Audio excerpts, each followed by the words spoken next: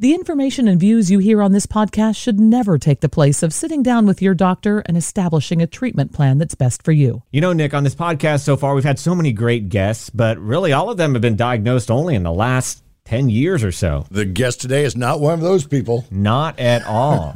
She's had it nearly 40 years, diagnosed way back in 1986. And since then, she's been an advocate for everyone who has MS. Kathy Chester joins us on today's podcast.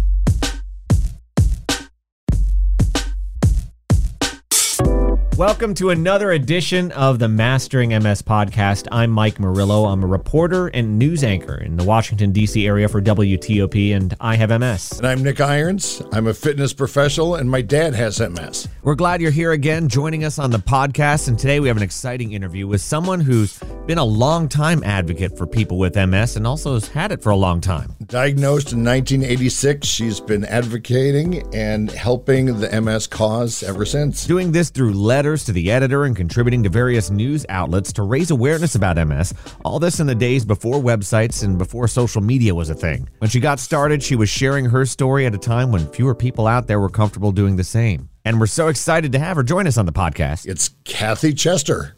Well, thank you. It's my pleasure to be here. Thanks. I guess I'll start at the beginning. You were diagnosed way back in 1986. Tell me a little bit about your diagnosis. Was that pre-MRI, or tell me about how they diagnosed you back then? I don't want to make it sound like it was a million years ago, but you know what I mean. To a lot of the people online, it was a million years ago. So, yeah. So my diagnosis went rather smoothly, which is not always the case with MS, is more times than not the case with MS. Back then, I had numb feet, numb legs. My fatigue was about 1 million times worse than any flu. And I was having trouble with my hands as well. So I went to a family doctor at first who told me that my shoes were too tight and to go out and get bigger shoes. And I thought, hey, that's great. I'm working in Manhattan. I need to do that. Great. You know, I get a script for that. But no. So the next person I went to was a general neurologist, and he quickly diagnosed me. They used a spinal tap and a CAT scan. MRIs were just coming about and not as popular, of course, as we know that they are today. And so my diagnosis was very swift, and he knew right away that I had MS. But my parents really wanted me to go to Manhattan and get a second opinion. And the other neurologist said, yeah, I have MS. But he said, but we'll have a cure in 5 years. Okay. So fast forward to 2023. The first neurologist I had said, you should really go to an MS center, which we're just starting to sprout up around the country, where you have the wide array of people in one place that can work with the patient and the family. And when I went to this MS center, the nurse practitioner told me right away, never let MS be the sum total of who you are. And so I started right out of the gate.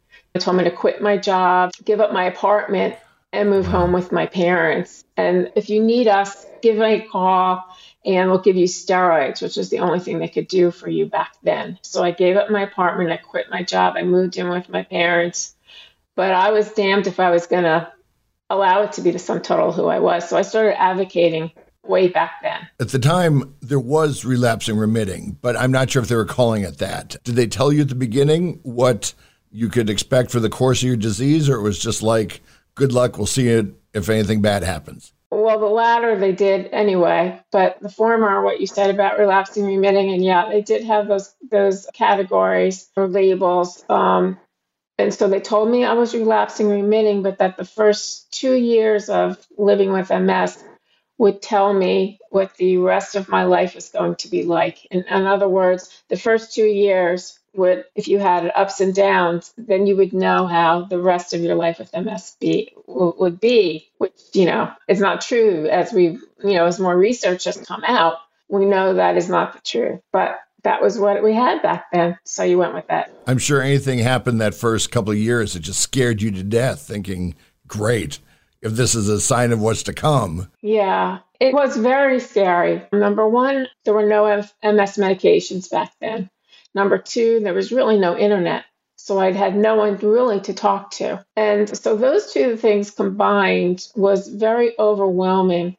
But I had my parents there, and I wanted to stay strong for them because now, as a mother myself, I know how much a diagnosis really affects the parents in a huge way. And so I tried to stay as strong as I could for their sake. Yeah, it was a different landscape back then. And you were dying for information and just craving some peers to talk to. And so it was very dark and lonely and overwhelming, as you can imagine. A lot of people, when they were diagnosed pre-medications, kept MS to themselves and didn't let people know or sort of stayed in the closet, however you want to put it. Were you out there at the very beginning? Did your advocacy start right away, or did you sort of like ease into it? Well, I never felt in general that would serve any purpose to keep it to myself. Good. First of all, I left my job, and I told them why. So there was that. So I didn't have to worry about, about revealing it to anybody, which is so common today, and understandably so. But I felt that I wanted to start advocating right out of the gate because I didn't want anybody else to have to go through what I did. Not knowing what the future would hold, not knowing that there would be social media, not knowing that there would be so many medications that for people have choices. I wanted to do what I could do. So I'd write letters to the editor, and I talked to some authors who were interviewing me about, they would write about MS because there really was nothing at the library or in the bookstores. And I also started leading a support group, which I really shouldn't have right out of the gate. I led a support group for National MS Society. And so I really felt that keeping it to yourself for me, was not something that I wanted to do. When you got it, you told the world that you had it. I literally did. Yes. The world that probably consisted of when I was living in northern New Jersey, because you weren't reaching people worldwide back then. And that's the beauty of all the platforms that we can speak to people worldwide. It's a smaller world in a way now. But back then, yeah, I had no problem with that. My dad told everybody on Good Morning America, when I was on Good Morning America before they started my swim down the Mississippi, that was the first time he told the world that he had MS. So he jokes that when he told the world that he had Sure it. did. And did he get a lot of feedback about that? He did. He was actually disappointed in that he didn't get more feedback. He's a doctor, and he told all his patients, and they're like, thanks for telling me, but what about my itchy nose? Yeah, right. So he was like, what? I just told you this major life event. And yeah. So he wanted more reaction. Yeah, I want to ask you too, as you opened up about this and opened up to the world, as you said, about your diagnosis, did you get that feedback from people? I know when I opened up about it, people reached out to me to say, I've been dealing with that sort of thing, dealing with it and been diagnosed with similar things. Did you get that same thing of people reaching out to you and saying, thank you for opening up? It can't explain how different a world it was then. When you wrote a letter to the editor and they put it in the paper, it's not like you get a huge amount of feedback. Or you lead an MS group, you're going to get those people that are in the group, and that's about it. The people that I wanted to know were my friends and my family, and I was dating someone at that time as well. So those were the people that got to know what this was and what it was about. It was the beginning of MS awareness in a way, and starting at a very small level. So I kind of wish I wrote a book back then, but it's not too late. Never is. That is true, but yeah. As you've gone through the years, I want to ask you, because you were involved back in the 90s, 80s, what are your thoughts seeing where we are with battling MS, the therapies that are out there, the overall awareness of the illness? I mean, what are your thoughts on how things have changed and the change you've helped spur? Well, thank you for that. It's an explosion that makes me so happy that if I could do a cartwheel, I would. Because number one, the number of medications, the research that is going on is mind-boggling to me. I sit back sometimes and want to pinch myself because all these things weren't available, and it just makes me so happy to see what's going on. And the advocates, most of them that are out now, are probably my son's age. He's 30. So I love seeing them and what they're doing and how they're taking social media and running with it. in a way that wasn't available to me. And God bless them. They are really out there creating awareness and going to Congress and doing all kinds of things that I couldn't do back then because, like I said, there was no internet. The number of medications are growing every day. Me personally, I don't think there'll be a cure in my lifetime. I mean, I'll be honest with you, but I am happy to think that there's going to be one in my son's generation because they're coming much closer around to it. And there's so much money going into it and so much research. And I actually went up to and I hugged a researcher. He probably was thinking, what the heck is this girl doing? But I had tears in my eyes hearing about what they did for our community. Mm-hmm. And it was so surreal to me. So everything is just growing and growing in leaps and bounds in ways that are positive. It's an exciting time for us. I tell newly diagnosed patients, I tell them that they're ironically diagnosed at the best possible time. It's so true. Yeah, because they are. So the reason I wanted to have you on is I found your website, absolutely great blog, and I love the mission statement of your blog, which do you have it? What exactly is it? To empower, inspire, and educate people to live their best life within their abilities. That's exactly what the reason why we started this podcast. That's our goal also. At least that's my goal. And I think Mike would agree. That's what we're trying to accomplish. Now that you have this great blog and you have this voice out there, explain how you're doing it today. So, everything evolves, everything changes. And so for many years, I did a lot of writing. I started my blog, An Empowered Spirit. Must be 10, 11, 12 years ago, something like that. And that was my jumping off point to do the things that my mission statement entailed, inspire, empower, and educate. And I also wanted to show other people that might be interested in hiring me who I was, where I was going, and what I'm about. And that's exactly what happened. And so the blog was a great starting point. I started writing not just for myself, but I started writing for different publications. I used to write a lot for the Huffington Post about MS because there was nobody else really writing about that. And I always want to create awareness of what MS is and isn't. That was one place. And so my role as an advocate has evolved a lot over the years.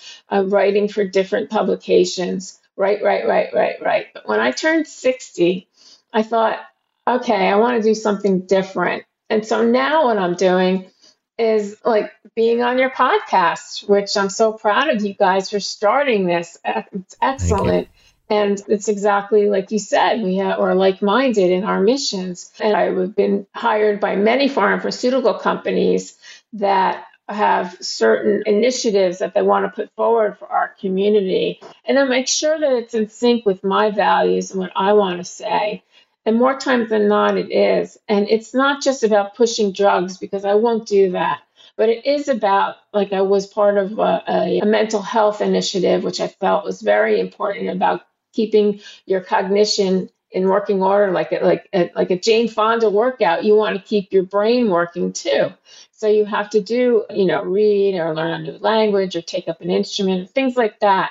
And so I'm doing that a lot. I just flew back up to New Jersey a couple weeks ago to speak to an audience about my story and about what MS is, because a lot of the companies want people to tell their stories, want advocates to tell their stories, so the employees will know what MS is and isn't, as I said. And so it's been really interesting to me to do different things. I want to keep mixing it up a lot as much as I can. And so those are the things that I'm really working on. And then I get picked up by other people. Katie Couric last year saw me writing about March being MS month. And then she profiled me on her platform. And so it keeps growing and growing and growing. So I love doing what I do.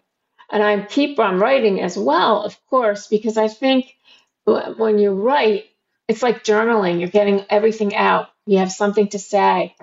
But I also find those private messages I get from people saying, you really helped me through a dark time, or you really educated me on this or that. that's the whole ball game to me. That's why I love what I do. That's the whole ball game. It is so very Right? important because, I can think back to when I was diagnosed and there is this alone feeling at times because no one else in my family had MS. None of my friends at that point had MS. So you feel alone in a lot of ways. You feel like in this isolated world that you have to work your way through, right? You still have to go to work. You still have to do everything. Yet you've just been given this diagnosis that scares the heck out of you. So, I think it's great to have people like you who go out there and share your story because the internet can be a great place and it can be a scary place too when you're trying to figure out what you're dealing with. Well, that's the other part of it. It can be a scary place. And, people are putting up things where they look great and they're having this exciting life and everything is falling into place and this kind of thing. But that's not reality, as we all know. The internet can be a great place and it can be a not so great place. Mm-hmm. And so that's why we have to look to the people that you identify with, the advocates that you identify with, the companies that you feel are in sync with you, the medical community, your doctors, your team, all of that is in sync with with who you are. The whole person, not just physical, but emotionally, they have to look at the whole person. And that's with anything. So you don't want anybody to feel alone. And I think you can find your circle or your tribe of people that are always there for you unconditionally, that will help you in the dark days and the good days too. But when I hear that somebody, like you just said, feels alone, I feel that very deeply, and I want to help that person as much as I can. And so that's when the internet can be a beautiful thing. Definitely. Nice. I will say for myself, once I opened up more about it, I think that was the thing too, right? Everybody's different, and we've talked about this in other episodes, is everybody's different on how you deal with news like that. For me, it was kind of, keep it to myself for a little bit as I figure things out, which maybe looking back, I should have just been more open to more people about it. My close family knew, but others didn't. So I think, it is interesting, but just finding those stories online and MS advocates and people who would talk to me about it. I found a coworker who had it. I had no clue. And now I've had another since who's Dave Johnson, who's been on our podcast before, so people are opening up about it. And I really think that's why we do this podcast, to give people, look, you're not alone out there. You may feel like it, even though you have this group around you might not know exactly with what you're dealing with. You have people ready to support you. And you have a lot of people out there who know what you're dealing with and are willing to help you. And do you feel the same way about that? Oh, yeah, absolutely. And I want to go back to something that you said that you felt like you wanted to keep it to yourself at the moment. And then you sort of said, well, maybe I should have. But I think that we should never second guess our choices because we did the best that we could at the time that we did it. And so, and so we're moving forward, and look at you, and you found all these other people that are there for you, and they're part of your circle now. And that's how it all grows, and that's how it all evolves. And sometimes you might find that people are there for a time and then it's time to part too. That happens as well. That's just human nature. Definitely. So yeah. So I wanted to bring you back to that. I guess I would like to take it sort of a different direction. So get some advice from you, since you do write about living your best life with MS. I want to just throw this open, but how do you do that? Well, I think what my nurse practitioner told me, it was a great way for me to start my journey, and it's never allow MS to be the sum total of who you are. In other words, every day you don't wake up and say, oh, darn, I have MS. Nothing's going to be good. Nothing's going to fall into place. Or I'm going to be in a wheelchair, or I'm going to be whatever. And it's not the case. We are all unique. Every single person is unique. That's why they call it the snowflake disease, because no two people have it alike. I did a TED-like talk once for the Consortium of MS Centers, and they said, what's the one thing that you want to talk about, just like you asked me, for newly diagnosed people? And I said that just follow your intuition to be your guide. More times than not, your intuition will tell you if something's right for you. If you take the time to really research things, that's golden, and if a doctor, if a therapist, if a friend, it doesn't feel right to you, that you just feel a little off, you have to put yourself first and say, okay, it's time for me to change. It's time for me to step away and think about this. Because we need to really, our intuition is kind of put to the side a lot of times. And I know that it might sound a little woo-woo to people, but it really, to me, I wish that I knew that back then, because I did listen to all the advice I was getting, because, I was a good girl and always did what everybody told me to do. And that is not the best way. You have to listen to what you're telling yourself. If it doesn't feel right, it probably isn't. And so I think that if you follow that, there are a lot of different ways I could have gone with this question, but that to me is the one piece of advice I wish somebody had told me in the beginning. And also, I want to mention that when I was diagnosed, I was dating someone, and we ended up getting married 2 years after my diagnosis, and this year will be our 35th year. Wow. And I think that it's great if you have a partner, whoever that is, to have somebody to share things with you. I don't care who it is, a friend, a colleague, a spouse, whoever it is, you need at least one person that you can lean on, and that will be an advocate with you to come to your appointments, to talk for any kind of thing. I think that's really important. If you could cultivate a relationship with somebody, that's really a big help, because it's tough to go truly alone with this in this world. And many times that is the case. And I wish I could help every one of those people, because it's much better to have somebody that really cares about your well-being no matter what. Now let's take it for people who are like you, who've had it for a while. What would you say to the people with MS out there who are just over it and are annoyed with their MS on a regular basis? Or what would you say to people who have had MS for a while to live their best life? Well, aging in MS is a subject that's become very important to me. And I don't think it's talked about nearly enough within our community and with the medical community. But I see it's making strides, and I'm happy to see that.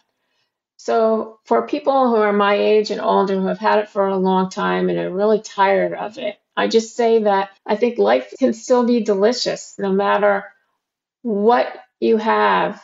It's not so easy for me to say that, because we do have dark days. We do have very deep wounds there of what MS has taken away from us. But I think that if you want to have any quality of life, and I'm hoping that everybody would, that you look at all the abilities that you still do have and the opportunities that are still there to grab onto. Because these days, a lot of the MS organizations offer wonderful programs online, chair yoga, art therapy, Tai Chi, even book clubs, all kinds of things.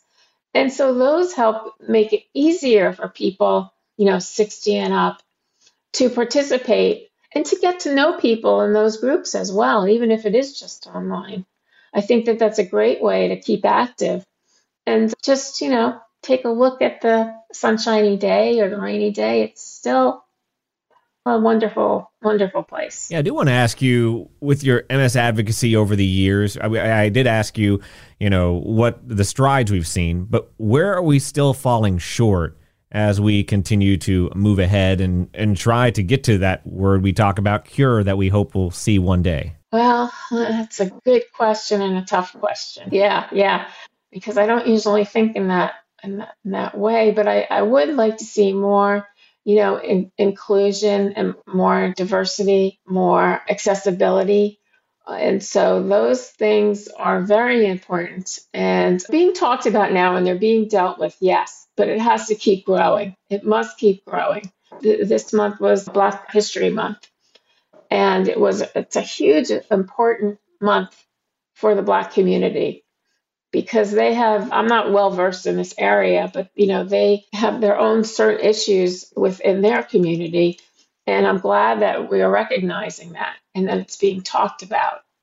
And so I wish that could happen for all the types of communities that need to be included. And I also think it would be really wonderful. There's a guy, Jason De Silva, and he created this AXS map around the country. And it's an app that you can use to see what accessible restaurants there are or all kinds of facilities. And I think that that should be on a wide scale worldwide, because when people do want to go out, especially in the city, when the curbs aren't cut or they're not flat, or they need, or entrances are not accessible, or the bathroom's not in a good way, or they say they have accessible bathrooms and it's really not, a wheelchair can't fit in there.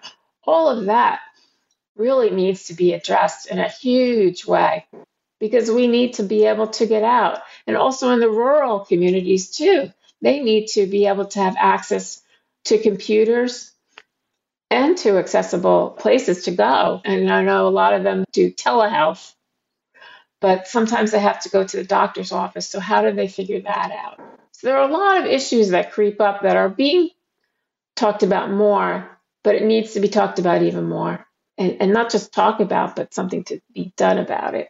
The accessibility thing is quite interesting. I went with my parents and my family was in town, and in D.C. we went to a restaurant, and they had 4 non-handicapped accessible or ADA accessible bathrooms, and they had 1 ADA accessible bathroom that had a 6 or 8 inch step to get up to. It's like the one toilet in the whole place that had handrails for actually somebody who needed them, needed a 6 or 8 inch step to get up to. You don't really realize accessibility issues until you need accessibility. Until it happens to you. Right, exactly. Yeah. And see, something like that is so frustrating, because what do you do after that? You tell the waitress? I mean, you don't know. What do you do about that? And that's a situation that could easily be taken care of. Exactly. Or they don't want to put the money up, to do it, but it needs to be addressed. And so that's where a lot of the awareness comes as well. A couple of questions we ask all guests on here. One is there anything about MS that you're happy about? Is there anything you're sort of grateful, or are you ever happy that you were diagnosed with MS? Well, I don't think happy is the word that I would use, but that said, yeah. I know what you mean though. It's a good question. I do think that it made me more mindful and more grateful for what I do have. And it tuned me into that. And I'm more mindful of each day. I'm more mindful of, my husband and my son, my mom, things like that. More grateful for the ability to see friends or to go travel somewhere or whatever. Jon Kabat-Zinn always says, this moment will never come back, or this one, or this one. So it's being mindful is really allowing yourself to live in the moment and be grateful for what you do have. And like I said, not all days are so cheery and that you want to be grateful about them, but you still have things that you could be grateful about. Nice. And then the other one we always ask people is, we like to leave our listeners with a feeling of hope. What in the MS world right now would you say is the main reason for people to feel hopeful right now? Well, I think that there's some great research and clinical trials going on right now. And I do have great hope for a lot of that to actually be not only accessible, but affordable. And I have great, great hope that the next generation, I don't want to say the C word, but at least make life more livable for a lot of people in different ways that we don't have today. I'm very hopeful about that. I'm not just saying that because of the question. I've written about that too. I'm very hopeful about that. Kathy, thank you so much for taking the time to talk to us. And thank you for your advocacy. Yeah, that's what I was going to say. Thanks for all you've done for the world of MS over the last, 30 some years. Thank you guys. I really appreciate being asked here, and I love what you're doing. Keep up the great work. Thank you so much. Thanks. Well, Nick, that was a great interview. A lot of great information from someone who's been advocating for MS, and not only having it, but advocating for so many years. And it's nice to talk to somebody who's so hopeful and so upbeat and positive about the disease. That's the way I am. I believe that's the way you are too. Definitely. And if you want to check out Kathy's work, go to her website, anempoweredspirit.com. And we'll have more on our website, mastering.ms. And make sure you subscribe to our podcast at Apple Podcasts or wherever you get your podcasts. And of course, Nick, we also want to hear from you. Yeah, let us know what topics you would like us to cover, because this is your show as much as it is ours. So let us know what you want to hear about. And we hope you join us next time. I'm Mike Murillo. And I'm Nick Irons. And this has been the Mastering MS Podcast.